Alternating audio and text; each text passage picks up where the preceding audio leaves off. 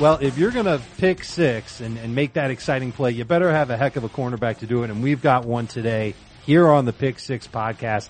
I'm Dave Richard, guest hosting for Will Brinson. Will is visiting the Galapagos Islands. And with me is two-time Super Bowl champion Bryant McFadden, an amazing cornerback with the Pittsburgh Steelers and the Arizona Cardinals.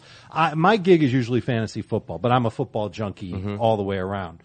You made my life tough when you played because we knew that receivers going up against you week in and week out would have a difficult time finding the end zone on a regular basis. You were certainly a great player, and it's exciting to have you here. So thank you for joining us on the Pick Six. Thank you for allowing me to be on the Pick Six. Of course, that's an ideal name because if you're playing in the secondary, you want to have a pick six. Absolutely. Yes, yes. And just for the record, I'm 6'3", 285 or so. I probably can run a 40 in about 7.5, 8 seconds, something like that. So I'm probably the worst person to play in the defensive backfield, but I'm here to have a pick six with you. Let's go. Minicamp has begun. We've got 4 teams underway. Patriots, the Lions, the Bears, the Dolphins. Our colleague here at CBS Sports, Jamie Eisenberg, is with the Dolphins at their minicamp as we speak.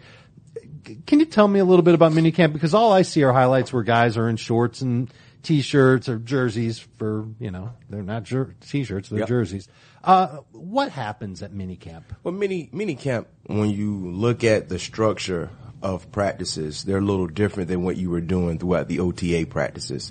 Minicamps, you usually have 2 practices a day in the morning and then midday, along with multiple meeting requirements. And for the young guys, this is an opportunity to really be around the entire team because, OTAs is not mandatory.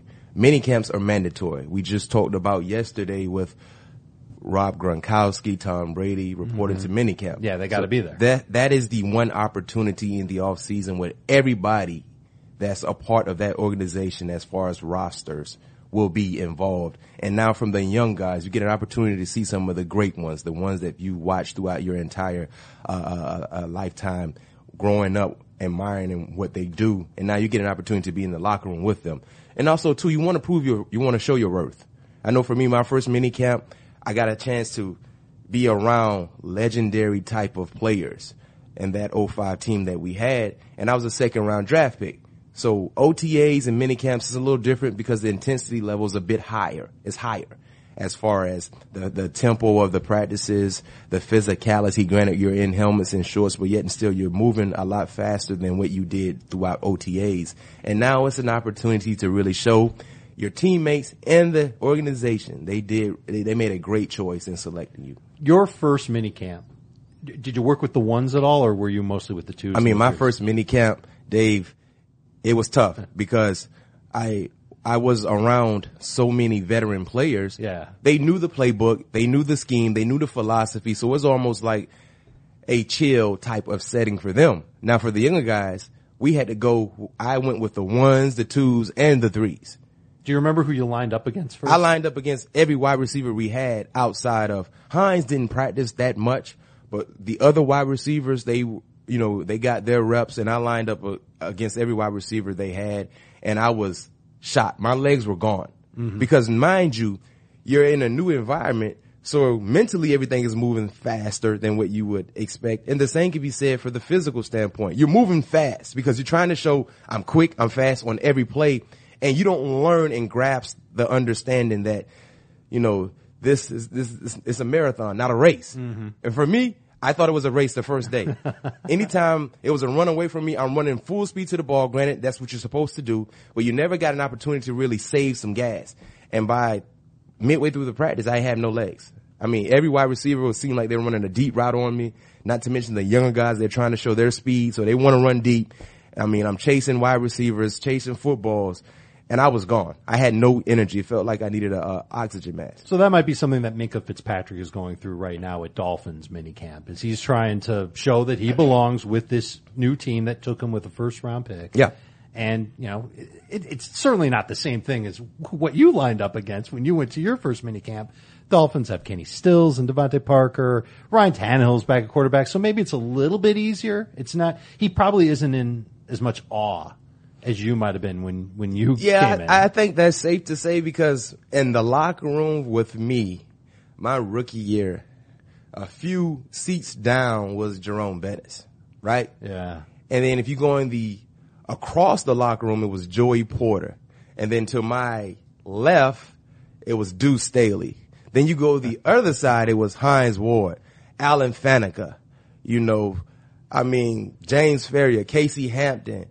We're talking about potential Hall of Fame players. And then 2 seats from me was Troy Polamalu. And Troy had 2 lockers. Everybody else had 1 locker. One for his hair, one for the rest of them. Troy had a locker for his uniform, equipment. Then he had another locker from the nutritional standpoint. He had a mini cafeteria in the other locker. He had a mini GNC. Basically. All kind of styrofoam cups and protein shakes and blenders and things like that. And I'm fresh from Florida State. I'm used to eating McDonald's before I go to practice. I'm seeing something I've never seen before. And that's when I knew I was not anywhere as far as in the area of being a professional that I thought I was. I thought I was ready to go. I thought I was a professional athlete. When I'm looking at Troy, with all these shakes and healthy green type of substance in the cup, I'm like, McDonald's. I love McDonald's and chicken nuggets. I got to get on this protein diet that Troy's on.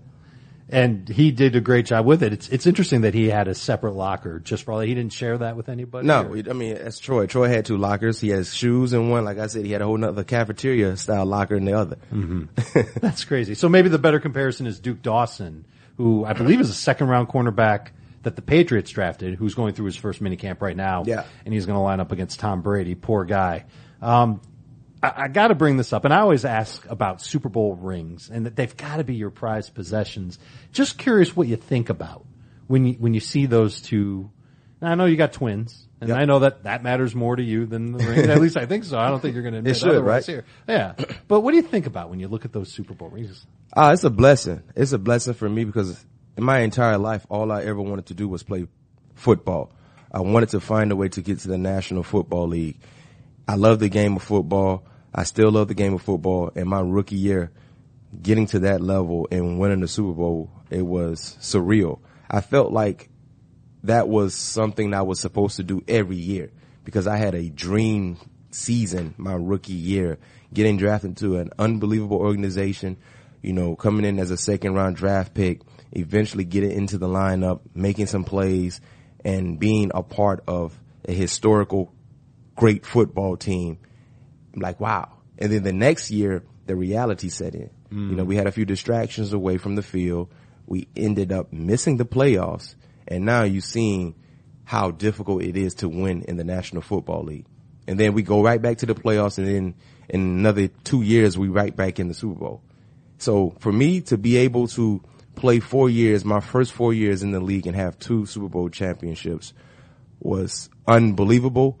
And to think about being a part of a Super Bowl winning team, a championship team on any level, you really appreciate and embrace the journey, that training camp journey, where everybody comes together. Even before training camp, we're talking about off-season programs right now, OTAs and mini camps. That is where the foundation is laid down for Super Bowl caliber teams. And every player that's a part of a championship team, they remember the journey, the grueling part.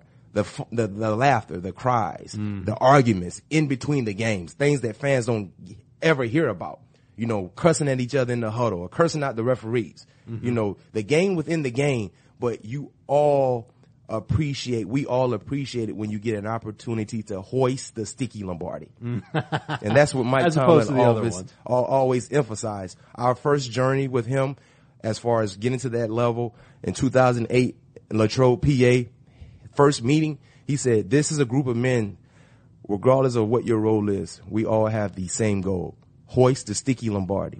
At the time, we liked the sticky Lombardi because we had already won one. And he emphasized what he meant by saying the sticky Lombardi when they won the championship there in Tampa. He said by the time the Lombardi got to him, it was sticky from fingerprints and lips from kissing on it, sweat, the sticky Lombardi. That's what we want. Made sense, That's and we beautiful. got it. Do you let other people wear the rings? No. It's only for you? It's only for me. I don't really wear rings a lot. I don't like rings. I may have worn them a total, when you look at both rings, maybe a total of 3 or 4 times. I I probably will bring them in the studio, around Super Bowl time. Yeah. I just appreciate them. I know who they are. Also too, both championship teams that I was a part of, we got an opportunity as individuals to order a replica Lombardi trophy. Mm-hmm. I enjoy those. I look at those all the time. Oh, okay. Yeah. It's a miniature Lombardi. It's actually heavier than the actual Lombardi, but it's a replica. And I love those, and those are great items, for people to see, and also hold. Uh-huh. Are they front and center when people walk into your house? They're not front and center. I have like a memorabilia section in my house, and that's why I have Okay. those. I thought, right by the door, you can hang your coat. No. Take a look at the open My floor, wife and there's my wife won't big allow me Super to do Bowl that. trophies right there. Yeah. Okay. I was curious if you let people wear your rings, and I'm wondering if you've ever let a friend of yours who played in the league wear one of your rings, or if they've even asked. No, they never just asked. to see what it's what? like. That's a good question, Dave, because if they ask, what would I say? I probably would say no. If you're going to say no to everybody else, you might as well. You can say no hold to them, but not put them on your finger. Right. Yeah. I feel some type of way. I think they're only made for my fingers. It's like a Lord of the Rings thing. Exactly. Brian McFadden is on CBS Sports HQ, which you can stream live 24/7, 365. You'll see his Super Bowl rings on there, I guess next February. And, it's exciting perspective. You can also read more about him on Twitter at BMAC_sports talk. Let's get into the news now in the NFL, and it's sad news with Dwight Clark passing away from ALS at the age of 61. His catch, you've seen it on the highlights on CBS Sports HQ. Obviously, you've seen it growing up a million times because it was iconic for the 49ers. How big of a moment? How does that moment register in the history of the 49ers? It's the biggest moment maybe they've ever had. Yeah. Because that's really what set their dynasty into motion with Montana and Rice, and Clark was definitely a big part of that. I want to talk about where that catch might rank among great catches in NFL playoff history. Okay, NFL playoff history, and we're also including the Super Bowls, correct? Mm-hmm. For me, I think it's clearly top 5. And if I had to give you my top 5, starting with the 5th best playoff catch in NFL history, my number 5 would be the Immaculate Reception. Mm-hmm. Franco, Pittsburgh playing against the Raiders. Yep. In Pittsburgh. So you agree that he caught it? Yes. Okay. No question. He caught it. You know that. All the listeners, they agree with me also. Mm-hmm. Granted, if you're a Steeler fan, if you're not. That was a catch. There's a lot of Raiders fans out there that might say the Raiders have a lot of gripes as far as that catch, as far as the tuck rule. The tuck rule. Yep. I mean, it's tough being a Raider fan nowadays. But that would be my 5th. I just like that you've got him ranked. Yeah, that would be my my 5th best catch in playoff history. The number 4 for me would be the levitating catch with Lynn Swann. Oh yeah. In the Super Bowl. Mm-hmm. Against the Cowboys, right? I believe so. Down in Miami, if I'm not mistaken. Yes. My Super Bowl history is really, really nice. You're on point so far. Yeah. Okay, so that will be my number 4. Okay. Here's what it gets a bit tricky. My number 3 would be Dwight Clark. Okay. I have that number 3. Mm-hmm. My number 2 would be the David Tyree catch. Yeah. That's just amazing. For that to happen, when you look at what transpired throughout the entire play with Eli, being able to evade defenders, had a guy on his shoulder, still throwing it up in the air, the helmet catch. Not to mention that was a huge upset because the Patriots were the odds-on favorites to win that Super Bowl, and that led to the game-winning play for the New York Giants. So that's my number 2. So, this is where I'm curious where number 1 comes in. Number 1. To me, the Tyree catch and the Dwight Clark catches are like 1 and 2. And the only reason why I might put Tyree ahead of Dwight Clark is because of Eli scrambling before the throw and just the ridiculousness of Tyree managing to wedge the ball between his helmet and his hand. Mm-hmm. Whereas Dwight Clark used both hands. Mm-hmm. Montana was on the run too when he threw that ball. Mm-hmm. Both amazing, amazing plays that you could watch 100 times over. What's number 1?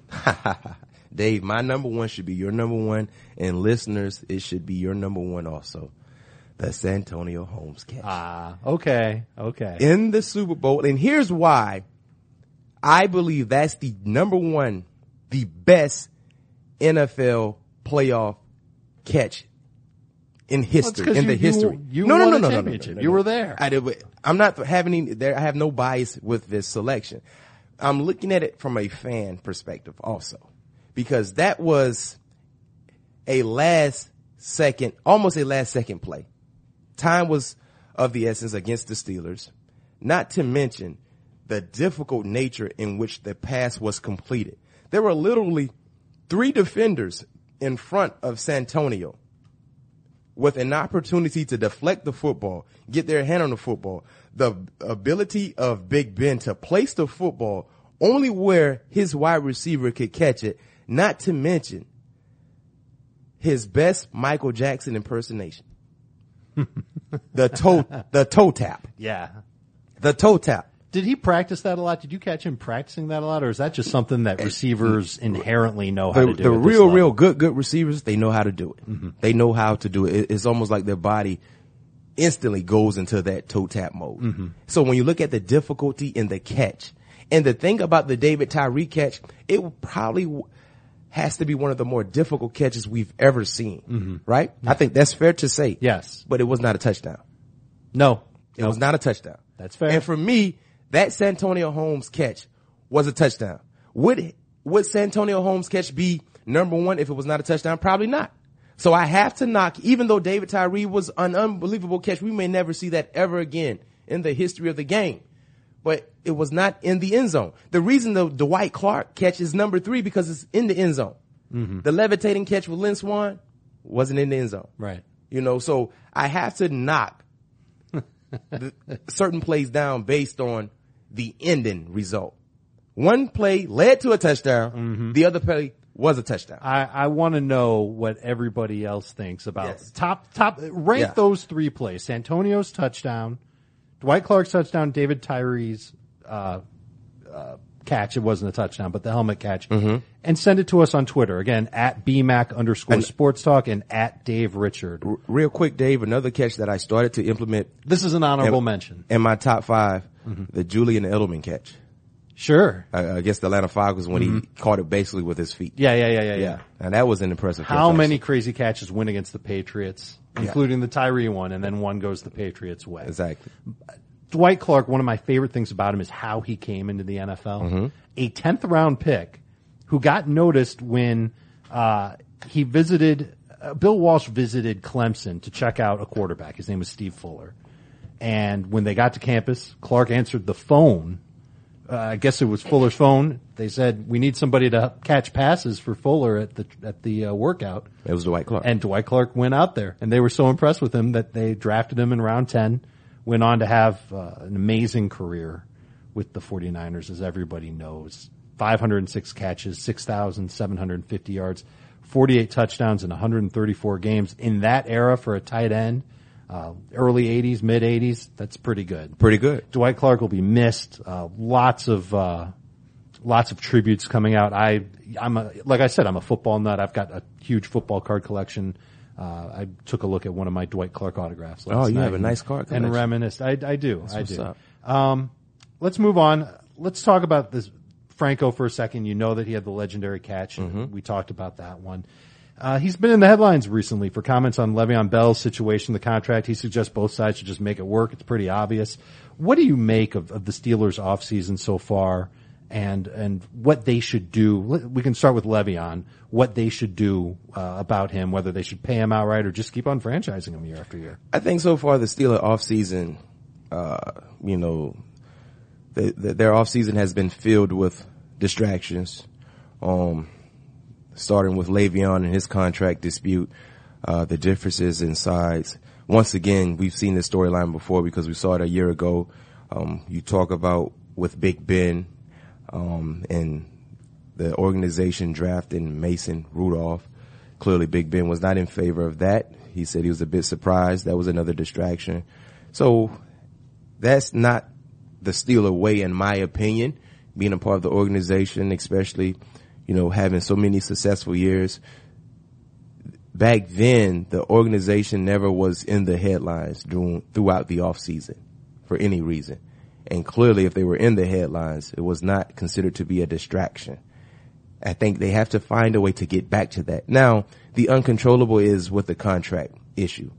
That's something that you really can't control because we know Le'Veon is looking for more money. He's deciding to stay away from any team-related activities. He has that right because he's yet to sign anything. Sure. But with that being said, keep everything in-house. You know, Le'Veon came out with the rap, you know, basically putting everything on wax that he's not the villain. We understand that.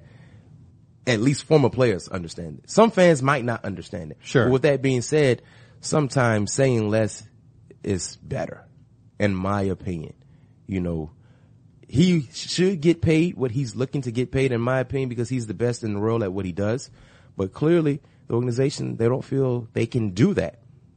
Well, I don't know if they want to pay him what he wants to get paid. Which is what, $17 million? Yeah, something like, you know, I he don't wants think there would be quarterback one money. organization that would pay him that type of money. But what are they paying him already, Brian? They're going to pay him $14 million. Okay, so it's a difference of $3 $3 million. million, yeah. Which, listen, most people look at $3 million and they say, wow, that's a ton of money. Yeah. But in NFL contract talk, $3 million isn't that much money. Yeah. It's barely not. like And that's- 1.5% of the salary. That's cap why I space. believe if he's, because you could have nipped this in the bud a year ago. Yes, and it would have been for less. It would have been for less. Mm-hmm. It would have been for less than 17. I think he was looking for somewhere around maybe 14 or 13 million a year ago. You said no. He went out and once again performed up to the level that we know he can perform at. And now he's looking for more money. So now he has a lot of leverage behind him. So for the Steelers, if you don't pay him this season, you know he's going to be looking for more money next year. So ultimately, I believe we will see a Kirk Cousins type of deal as far as seeing him play under a franchise tag and eventually going elsewhere. I think that would make sense for Pittsburgh, believe it or not. And I don't know how everybody feels. There's going to be people that want Le'Veon to stay, but he's 26 years old. He has over 1,200 career carries as a member of the Pittsburgh Steelers.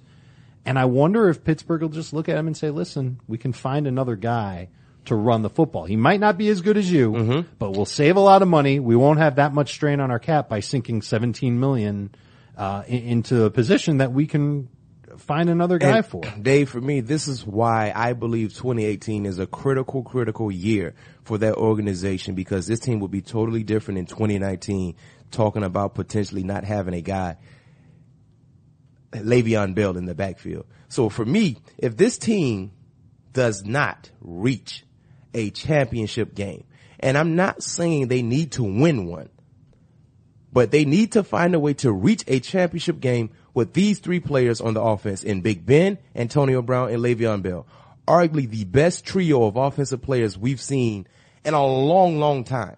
In Pittsburgh or just in the league? General. In the general, because Okay. it's safe to say, depending on who you're asking, Antonio is no worse than number 2 at the wide receiver position. I think he's number one. That's what I'm saying. You're right. I believe he's number 1 too. Right. But depending on asking anyone, as far as the consensus, You it's might safe get some to people say, that say Julio or Odell. Yeah.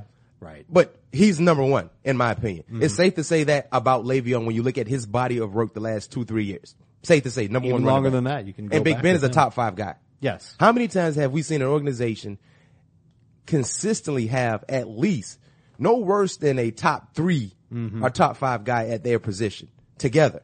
We don't see that often. No.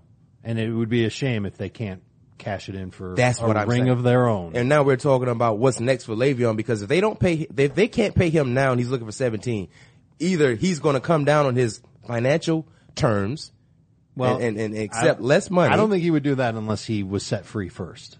I agree. And that way he could see what the market is for him. And maybe that's what happens. Maybe Pittsburgh says, just go out there, see what kind of an offer you get. And if we can match it, we'll match it. We want to have you here because he does know the offense.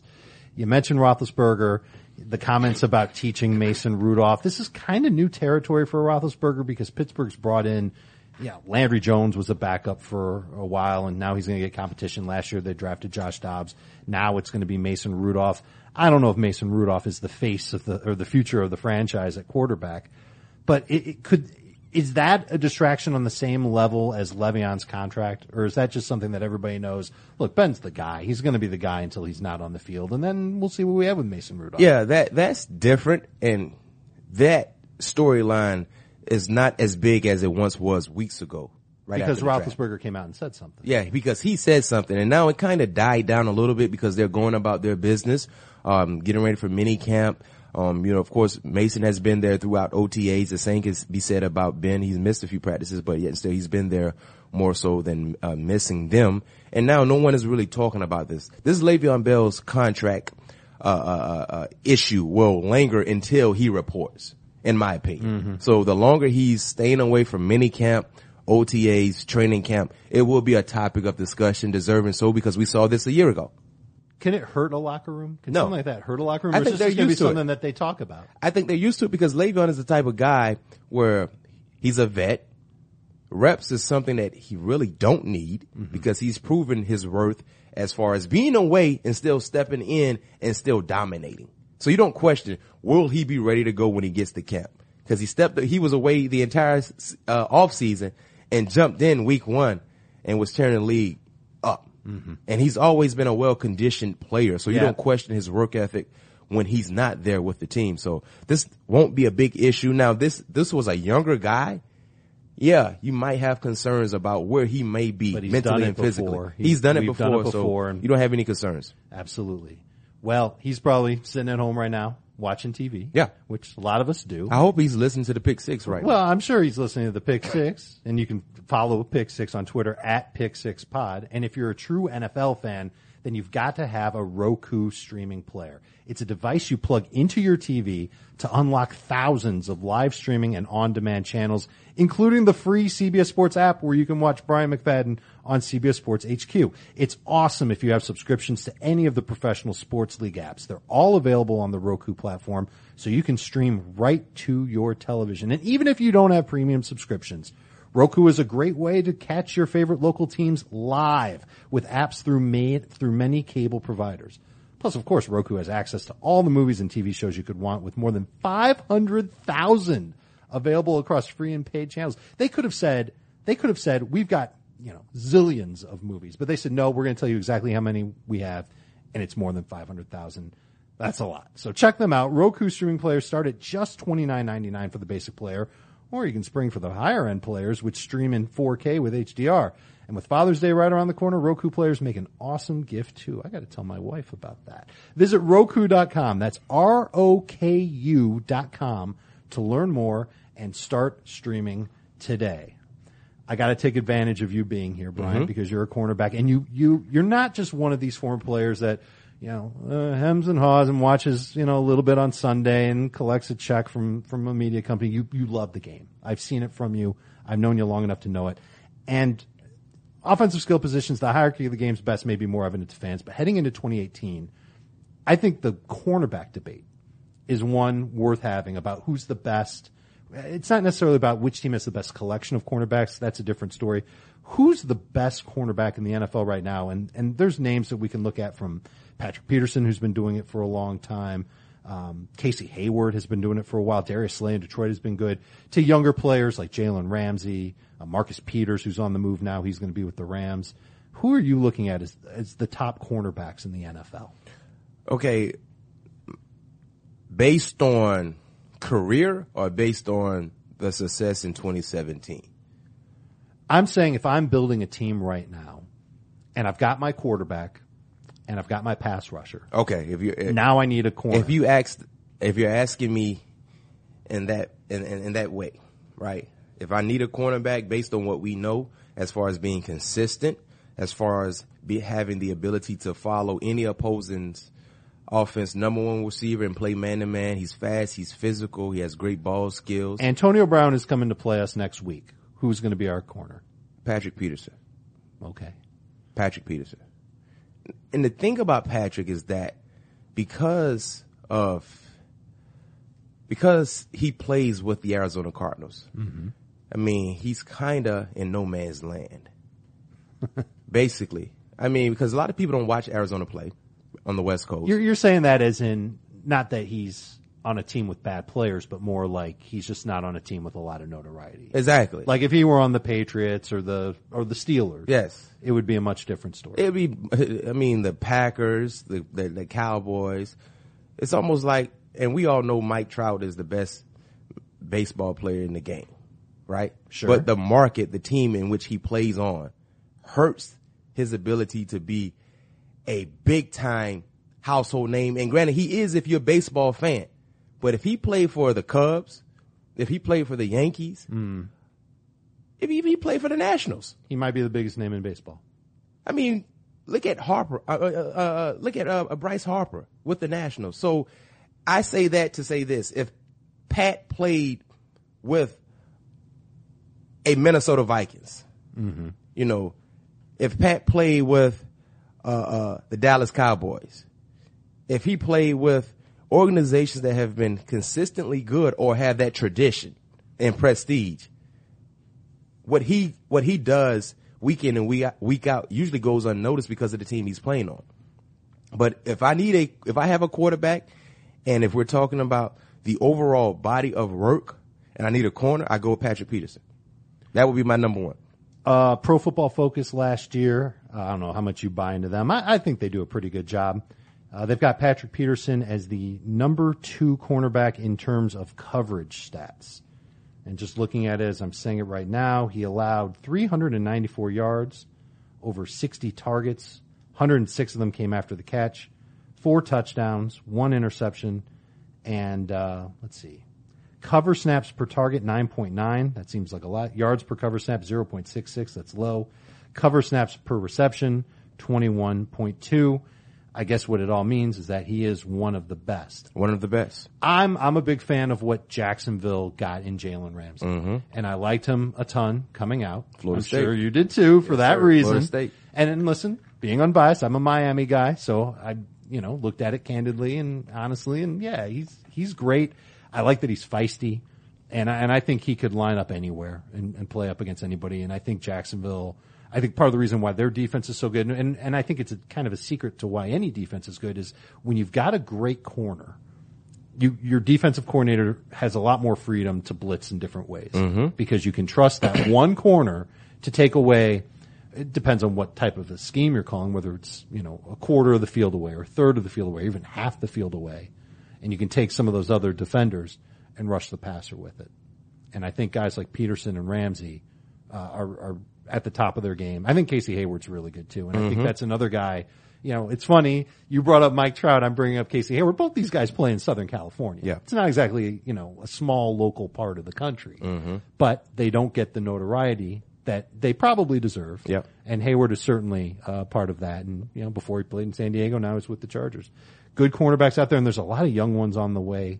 I mentioned Peters, Ramsey, obviously one of them. Marshawn Lattimore, I thought was really good last year. Yeah, with Lattimore. the Saints. And again, he was part of the reason why they were able to blitz so much and get after the quarterback. I like Lattimore. He has an old school style of play as far as his game. He's a physical guy. He loves to play bump and run. I mean, he competes. I like his game a lot.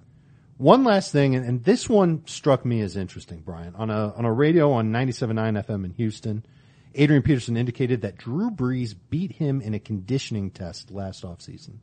And what was the conditioning test?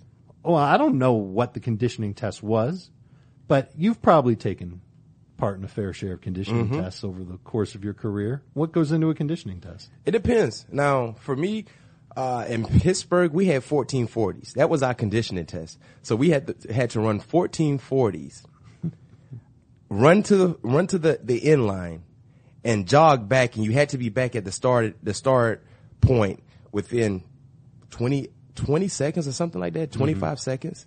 So you had to run your 40. You had to make it.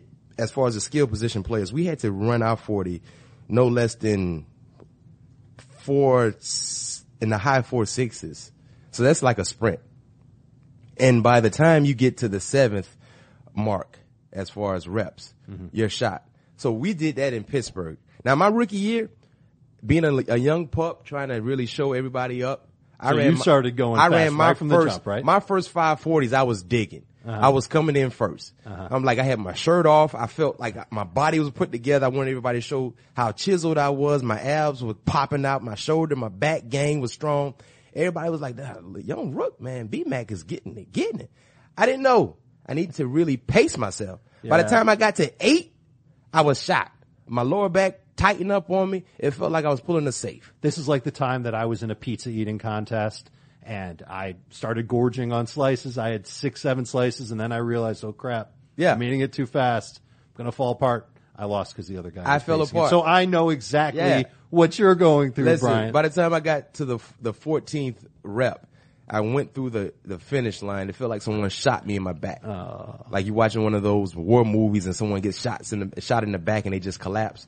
I fell on my face. So we had that conditioning test, and when I went to Arizona for a year, we had 300 shuttle conditioning tests. So you had to run 300 shuttles in one time. What is a 300 shuttle? Either you can run it in 50s. So if you start on the goal line, you run to the 50, you run back to the goal line, you run to the 50. You do that until you get 300 yards. Yeah. Or you can run 100. Run from goal line to goal line, 100, and you go back and back, up, back, 300. And those are time. So my thing is this. For Adrian Peterson to have lost to Drew Brees, you don't usually see quarterbacks running with running backs. Running backs are considered a skill position, so they usually run with the wide receivers. So either they ran something that was extremely long as far as long distance, or they just were having fun and they had certain positional players run with other positional players. Peterson said this is probably the first time he ever lost a conditioning test. And it was to Drew Brees. I would love to hear what that conditioning test was. I'd be surprised if it was the same one for a running back as it is for a quarterback for the reasons that you talk about. There's no reason to send a quarterback through a crazy conditioning test like that. So I know. Why would AP even admit this? I don't know. Why would he put that out? He's a free agent for crying out loud. I guess he has no shame. But he never said exactly what the conditioning test was, though, Dave. So we have to really wait and see if it was some type of sprint, if it was something extremely long distance. You know, and hey, of course, we know Drew Brees is always known to be one of the well-conditioned quarterbacks in the league every year. So I guess it's more so applauding Drew Brees for being in great condition and also questioning how conditioned is AP, right? Yeah. I mean, that would make me wonder if I was a team like Tampa Bay, who's looking potentially to add another running back to the stable, because we've heard about Adrian Peterson linked to Tampa Bay. You hear that and you wonder, I don't know if I want to guarantee this guy a lot of money, because if he comes into my camp and Jameis Winston beats him in a conditioning test, I don't know if that's a guy I want running the football 15 plus times again. Exactly. All right. I don't know if this was as satisfying as returning an interception for a touchdown, but it was definitely a lot of fun. And we definitely had a great time. I hope you guys did too, listening at home. Be sure to subscribe to the Pick Six Podcast. Follow on Twitter at Pick Six Pod. Follow on Twitter at BMAC_Sports Talk. And you can see Bryant McFadden on CBS Sports HQ. You can see me on CBS Sports HQ as well. My Twitter is at Dave Richard. We come at you every day with 30 minutes of what's going on in the NFL, along with stuff that you might not know about, and now you do. For producer Eric DeBaradinas and Brian McFadden, I'm Dave Richard. Thanks for coming out.